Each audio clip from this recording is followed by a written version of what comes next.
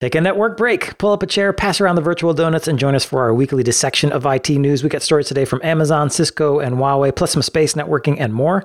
We're sponsored today by Palo Alto Networks. You can join Palo Alto Networks for a virtual event where they'll unveil what's next in SASE with the latest innovations in Prisma SASE, ZTNA 2.0, and SD-WAN. You can see how these new capabilities help your customers consolidate multiple point products into a single platform to reduce TCO. Learn how they'll also help automate costly and complex IT operations and stop zero-day threats in real time. You can sign up at start.paloaltonetworks.com/SASE-signature-moment-2023 or find that link in the show notes that accompany this podcast, episode 424. By the way, we're proud to announce we've got a new podcast coming on the network. We've got a wireless podcast coming up on the network, which is very exciting. It's something that we've wanted to add to the portfolio because wireless networking is different to physical networking. So we'll have an announcement closer to the launch date, which is probably going to be in 3 or 4 weeks, and we'll tell you more about the name and who's hosting it for us when it gets there, but get ready for it. It won't be part of the main feed. It'll be standing alone. So you'll have to subscribe to it separately. So I wanted to give you some warning that it's coming. Yep, but we're excited to be talking about more stuff, more technology, including now a standalone wireless networking show. We also have a ton of other shows if you're interested. Things like Day 2 Cloud, Heavy Networking, IPv6 Buzz, Full Stack Journey, and Heavy Strategy. It's all available at packetpushers.net. Oh, yeah, it doesn't have any of us in it. It's completely... Because you'd be tired of listening to us. Could be a selling point. We're not sure, but check it out if you want to hear some different voices. I don't know enough about wireless and Wi-Fi to make to. I know enough to be dangerous, but that's about it. Not enough to host a podcast, certainly. Yes. The person we've got knows what they're talking about. So, yes. Yep. All right, to the news. Amazon has opened its Sidewalk network to developers. Sidewalk targets the Internet of Things with a long-range, low-bandwidth network that's supposed to be cheaper and acquire less power than Wi-Fi and 4G, 5G. It's intended to connect things like environmental sensors, smart locks, cameras, and wearables to the cloud. Yeah, so this is something that's been on the cards for a while. I think we spoke about this in episodes maybe 18 months ago, I want to say. 18 months to 2 years ago that Amazon had announced it. And since then, of course, Apple's released its AirTag network and its protocol that lets people scan for things. And I think Amazon has been watching what happens there because Apple's done a very good job of successfully having AirTags and tracking of iPhones and AirPods and various Apple devices. You can see where they are in the world. And, no doubt everybody's seen the headlines. I lost my luggage on an airplane and it was found in a worker's home or... Yes. In a dumpster behind a charity shop or something. Right. Yes. But the Apple network is restricted to Apple devices only. So there's no opportunity to sort of move outside of a fairly controlled and managed ecosystem. Whereas Sidewalk is very much different to this.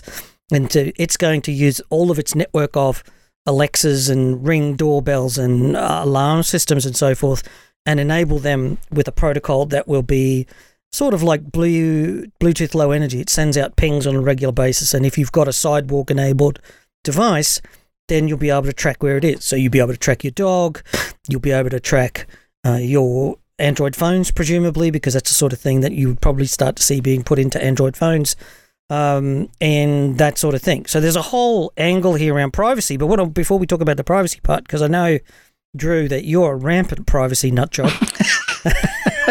I'd like to say advocate more than nut job, but sure, I'll take that. Same. Same. I do think there's a whole bunch of interesting products that could come out of here. Like if you think about asset tracking inside of a building, like where is the printer? Is it still in the building? Is it still being reported? Chairs, desks. You could track documents if you're a law firm. Potentially you could put some sort of a tracker onto a document, and as portfolios get moved around an office, I believe a lot of law firms still rely on pieces of paper for a lot of things. Warehouses, of course, you could put types of tags on so that you can know where they are. You could put one on your stapler. I know that when I was in an office, or used to be, everybody was always stealing my stapler, and you could then go and track it down. That could be very valuable in some places, don't you think? Potentially dangerous. A lot of fistfights breaking out over stapler reacquisition. Yeah. So I do think, we've been watching companies like Meraki and Juniper and Aruba have all been releasing tracking software of people inside of stores and public spaces and private spaces, corporate offices and so forth. And they're able to watch people as they walk around and track the user experience. So we're already there in a sense that this sort of personalized tracking is actually going on. and this moves it up to the next level. So I'm not 100% sure that there's something that people are going to push back on, Drew. So my understanding is that this Sidewalk network is essentially relying on Amazon devices. You mentioned this, like Ring spotlights, the floodlight cameras, and their Echo smart speakers, which actually serve as the gateways to the cloud and are providing that connectivity for you, which means Amazon is essentially relying on its own customers' Wi-Fi and broadband connections to build out this network. So to me, it's more like a sort of a neighborhood level approach to networking. So if I've got a home security camera and I want to hook one up on my garage, but I can't, it won't reach the Wi-Fi at home. Maybe it can connect to my smart doorbell instead and use that network. And then I've got, in my garden, when I want to find out when the ground is dry, I have a sensor in there that will turn on the sprinklers, that kind of thing. It's meant to provide that sort of low power, but long bandwidth, long reach connectivity to sort of blanket the neighborhood. Or like, where's my dog? My dog ran out of the house and I don't know where it is. I can fire up an app and find out where the dog is, that kind of stuff. And Amazon says it has coverage over 90% of the United States already because of the proliferation of its devices into consumer hands. Yeah, so which is interesting because if you think about how many parcels are being stolen off people's porches and so forth, perhaps Amazon wants to see this so that, every package goes out with a tag in it and they can actually track where it is in the delivery train. I think in the that's back of the truck. Definitely part of this as well. They will leverage that for their own delivery tagging for sure. Yeah, because we've seen a number of videos of people, delivery drivers dropping something on somebody's front porch, taking a photo of it to show that it was delivered and then picking it up and walking away. Right. Right. This would sort of help you detect that because if it kept moving after it was delivered, then you might have you get a key point at which to go and do an evaluation of what happened to that parcel.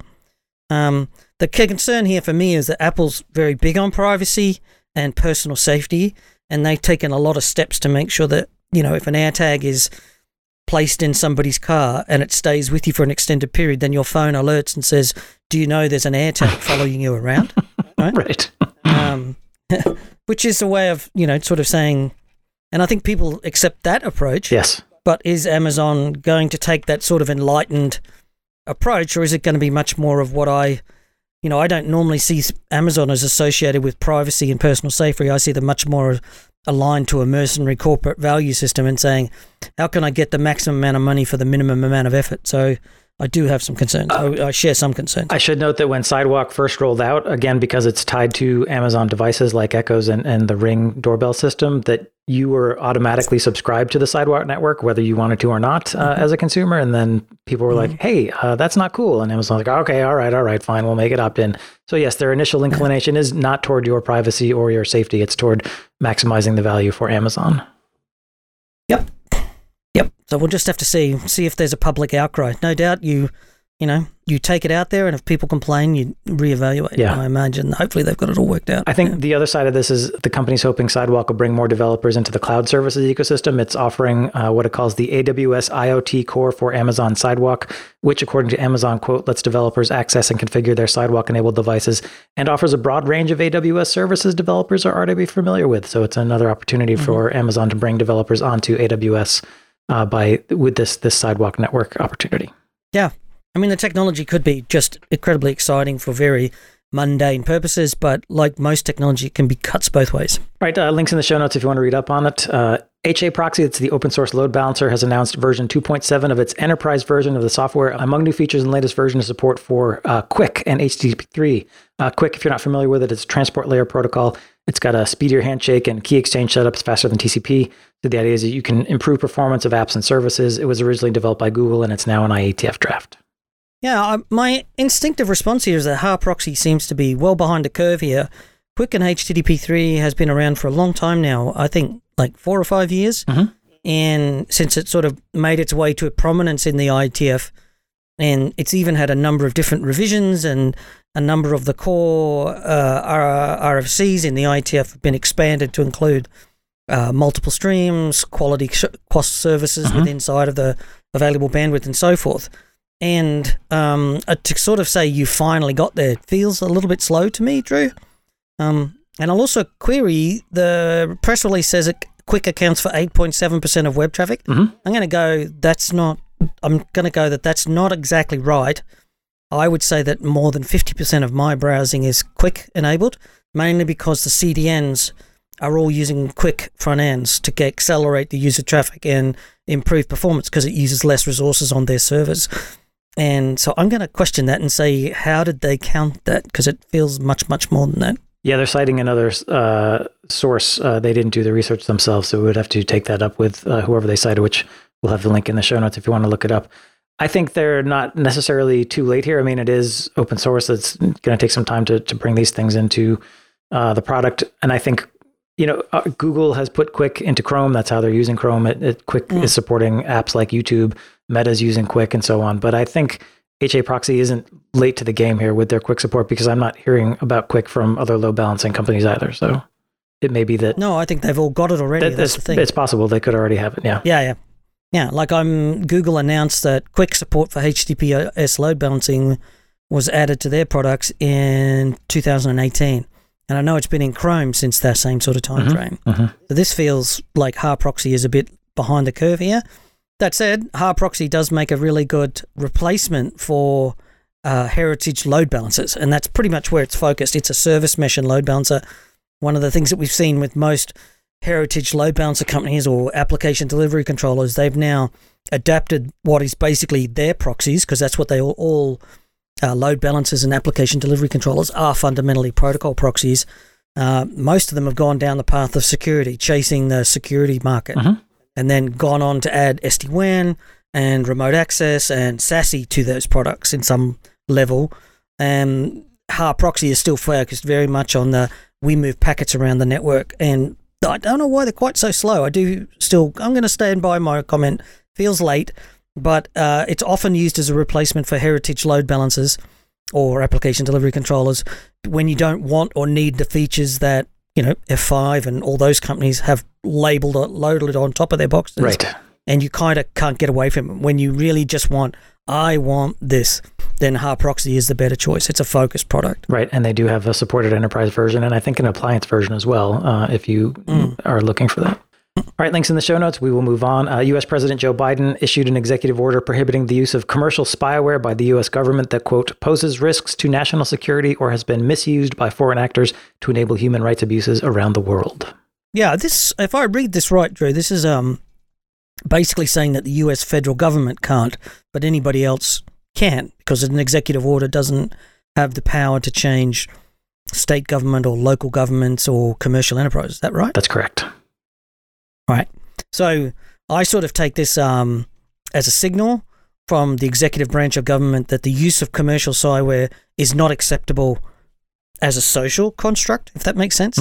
And if people continue to use it, then more will be done. Politicians, so it's sort of signaling that the use of commercial spyware is being watched by the government and the executive branch. And this is sort of like a first step in a government of saying, yes, we're worried about it, so let's take some steps. Now, we've talked about political processes in the past. They tend to start off like, yes, we think this is a bad idea in public. And then it goes like, we need to do something about it. And then you start doing something about it, and then you keep ratcheting up the sort of, you don't want to get to making a law about something, because if you think about it, the concept of spyware, you could very easily end up with a legal definition that actually defines Facebook and TikTok as spyware. Potentially. Because it's kind of hard there's a very thin line between collecting data for targeted advertising or delivering relevant content and commercial spyware. So I'm not 100% sure that, you wouldn't want to go down that path unless you're forced to, I don't think. My take is that the general intent seems to be setting ground rules for commercial vendors who are hoping to sell spyware to the U.S. government and U.S. government agencies. Essentially, you can do that as long as you also don't sell it to governments or entities that are going to use the spyware against the U.S. or use it for purposes like, tracking political dissidents or engaging in human rights abuses. So it's, I think, a sort of shot across the bow of commercial spyware vendors. Like, you want to sell to the U.S., we're putting some ground rules down. It also doesn't say anything about restrictions on the U.S. government developing its own private spyware and using that. I assume that is still fair game. Yeah, I would imagine so. So if we think back to Pegasus and the Israeli company that was, selling the software to anybody and anyone, and it was used to spy on various elements of the U.S. government. Right. So I think this puts them on a different basis. And it also says if you're going to, as a federal government agency, if you're going to buy and use this software, there's some rules to be associated with that. So just a signal, I think, that this is now becoming an issue for Western governments, and we might see some further crackdowns. So if you're a corporate company and you're buying spyware and you do business with the federal government, you might want to think carefully or get your legal team involved to see where you sit. Yep, for sure. And if you want to sell spyware to the US government, don't think about selling it to China and South or North Korea and Russia and so on. I think that's off the menu now. Yeah, you're not going to have a global market going forward, for sure. Yeah. Right, a quick break to tell you about our sponsor, Palo Alto Networks. We are sponsored by Palo Alto Networks and their Prisma SASE. 2023 is the year when companies will need to do more with less. As businesses grapple with economic uncertainty, it's more critical than ever to consolidate fragmented security and networking solutions to reduce operational complexity and costs. You can join Palo Alto Networks for a virtual event this April. They're going to unveil what's next in SASE with the latest innovations in Prisma SASE, ZTNA 2.0, and SD-WAN. You can see how these new capabilities will help you consolidate multiple point products into a single platform to cut your TCO. You'll also learn how they'll help automate costly and complex IT operations and stop zero-day threats in real time. See how ZTNA 2.0, cloud secure web gateways, and SD-WAN deliver exceptional security and ROI. Sign up for this virtual event at start.paloaltonetworks.com/SASE-signature-moment-2023, and we'll have that link in the show notes. Moving on, Cisco's announced the end of sale and end of life notices for Cisco Prime infrastructure appliances and software. Cisco Prime infrastructure was a unified management platform for wired and wireless Cisco products. Cisco would like you to migrate to DNA Center instead. Yeah, which is interesting. It sometimes surprises me how internal politics at big companies turns out. For a long time, Cisco Prime was the leading market management platform from the Cisco Enterprise BU. And Cisco's DNA Center, or DNAC, was often criticized by customers for being buggy, poor product support. It only worked on certain hardware, and it was trying to do too much with too little. It was trying to manage servers and firewalls and, all this sort of stuff. And it actually worked really badly and it used to crash a lot. Didn't do a lot of things that it was promised that it would. And so for me to see Cisco Prime going EOL, knowing that it was a better product that somehow has survived and now become mainstream, is a little bit notable to me because of DNAC. So I went in and dug into it. And Cisco is saying that DNAC is an intent-based networking platform. So it's IBN, whereas Cisco Prime is more of a NMS. I don't necessarily agree with that. I think somewhere inside the internal organization, there's been an internal battle for who survives, and Prime lost and DNAC won. So I sure hope that it's been overhauled and the development team has been able to significantly improve the product and make it stable and reliable. I understand the platform behind it was something to do with it. They didn't have a solid base on which to work at a technology stack. So hopefully it's been overhauled. But I'm kind of sad to see Prime go because it did work as a unified management engine. Yeah, so the last day to buy hardware, software, and licenses is in September of 2023, and the last day for security updates will be September 2025. And the very last day of software support and any kind of support is in 2028.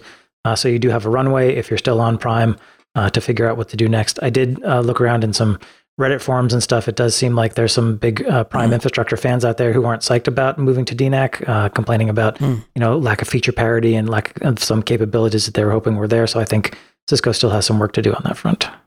Yeah, and that would, that's what I was trying to say earlier is DNAC was not the winner. but there's been an internal push that has pushed DNAC to the top of the pile, and we don't know what the machinations were, but...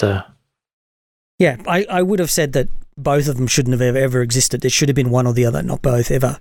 How a business unit inside an organization can produce two fundamentally identical products is a bit, sort of strange to me, but Cisco is rationalizing its product portfolio. It's getting much more focused as to what it picks up and runs with, and this is very much targeting the mid-enterprise.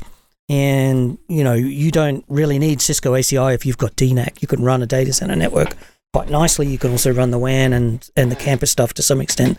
So it does make sense to just have less products and putting more effort behind them instead of having multiple business units, under investing in their products over the time. So I think this is good. This will be good in the end. Either that or it'll break Cisco. So I think eventually they'll get it right. Yep. Link in the show notes if you want to go see the official Cisco notification for yourself. Moving on, Huawei has announced that Meng Wanzhou will be the new rotating chair of the organization from April through September of 2023. Huawei has a rotating chair structure, and this puts her in the top leadership position of the country at least until September of 2023. She is also the daughter of the company's founder. Yeah, if you read the press release, it actually talks about Sabrina Meng which apparently is another name for Meng Wanzhou. Meng Wanzhou, of course, was the Huawei executive who was detained in Canada for nearly 3 years of house arrest, pending extradition to the United States. And eventually, Huawei and Meng and a lot of press bylines, she eventually reached a settlement with the US Department of Justice resolving a case of alleged fraud. If you want to find out more about that, do a Google search and you can find more. But in this case, up until now, Huawei is an unusual company in that it's actually owned by the people. It's not a for-profit company. In theory, all of the profits are actually directed back to the employees. And does, of course, have quite explicit direct links to the CCP, the Chinese Communist Party. But and it also, as a technology company, it has over half the patents around 5G. And this week had a range of announcements around its plans for 6G. They're looking to start driving 6G deployments in China as soon as 2025 or 2026. Can you believe that? That's just like another feature, just, I don't know, seems crazy to me. Anyway, the chairperson position is a rotating position, has traditionally been between the two owners, Ren Zhengfei and Zhu Huao, and to see Ren Zhengfei's daughter suddenly be rotated in as the executive suggests that she will be selected as the long-term successor. The two other founders of the business must be quite old by now. They must be in their mid-80s, I would think. But anyway, you can look all that up. It's just unusual to see Huawei making this lady, who was the public face, the leader of Huawei. So it sort of cements the fact that China is willing to take on the world at face value and say, okay, Huawei's not able to be used in Western countries. We can put somebody who had, a very significant case of fraud alleged, and we can put them in charge of Huawei. So there we go. Yeah, I have to wonder if there's a little bit of a sort of thumb in the eye to the U.S., like, you detained her, but we're putting her at the top of the company. So, yeah. Yeah. a little stick in the eye. I also want to note that Huawei posted its annual financial results. Revenues were up just 0.9%, but Huawei executives are touting this as a sign of stability because U.S. export controls have hammered the company's business, particularly the smartphone division. But Reuters reports the company says it's been able to replace more than 13,000 parts affected by those controls and increasing investment in homegrown development and chips and other components. So Huawei feels like it's back on track now. I think that's a big claim, considering that this week Japan announced that it will restrict the sale of various types of chips to China. Yes. In the same way that Holland, the Dutch government, restricted the sale of ASML's products to China as well, and a number of other countries. So yes, they can say that, but I think that they're going to have a much tougher time going forward because a large number of the chips that were in their smartphones did actually come from countries like Japan and required manufacturing equipment that they would source from Germany and Holland, and that is changing as the impact of the Russian war takes up, and the recent statements from China to say we expect to be at war. They literally said that this week. Did you know that? I did not know that. No. Yeah. Oh dear, that's not good. Anyway, moving on, networking starting at Graphiant has raised $62 million in a Series B round to help build out its private networking service. Founded by former Viptela and Cisco executives, the company has raised $96 million over 2 rounds in total. Graphiant straddles SD-WAN and networking as service. It's targeting edge and branch connectivity, and it sends your traffic across a private network backbone that it operates. Yeah, more a commitment that they've got a first pass of the product. We've done a couple of shows with them talking about their products and their solutions, so you should refer to those, but very focused on enterprise connectivity and the idea of using the public WAN as a backbone. So they're not just doing SD-WAN, they're happily able to connect data centers, off-prem clouds, branches, machines, and so forth, and partners. So more of a network as a service offering, but perhaps a little bit broader than some. So if they can pull in $100 million funding in the current climate, they must be showing some success. So something to keep an eye on. Yeah, they say they're borrowing concepts from MPLS and segment routing around encapsulation so customers can program routes through the network using label-based metadata. They're taking a slightly different approach than the typical overlays you find in SD-WAN. And they say that by not having those overlays or encapsulations that they can get higher performance. I think there's probably a religious argument about what constitutes an overlay or encapsulation, but we'll leave that for another day. Well, we had a 3.5-hour show about this 15 years ago. Is MPLS a tunnel? Yeah. The conversation never dies. Yeah, I wouldn't recommend going to listen for it. But It was long and very nerdy. Maybe so. Yeah.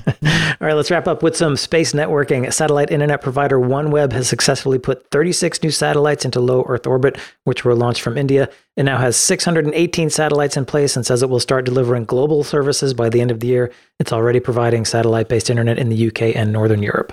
Yeah, good to see a competitor get up against Starlink. We need more competitors. I think Blue Origin, which is, of course, Jeff Bezos's space program to do the same sort of thing, is quite a couple of years behind. So in the sense that OneWeb is getting up and being available for competition is good, I think, for the market as a whole.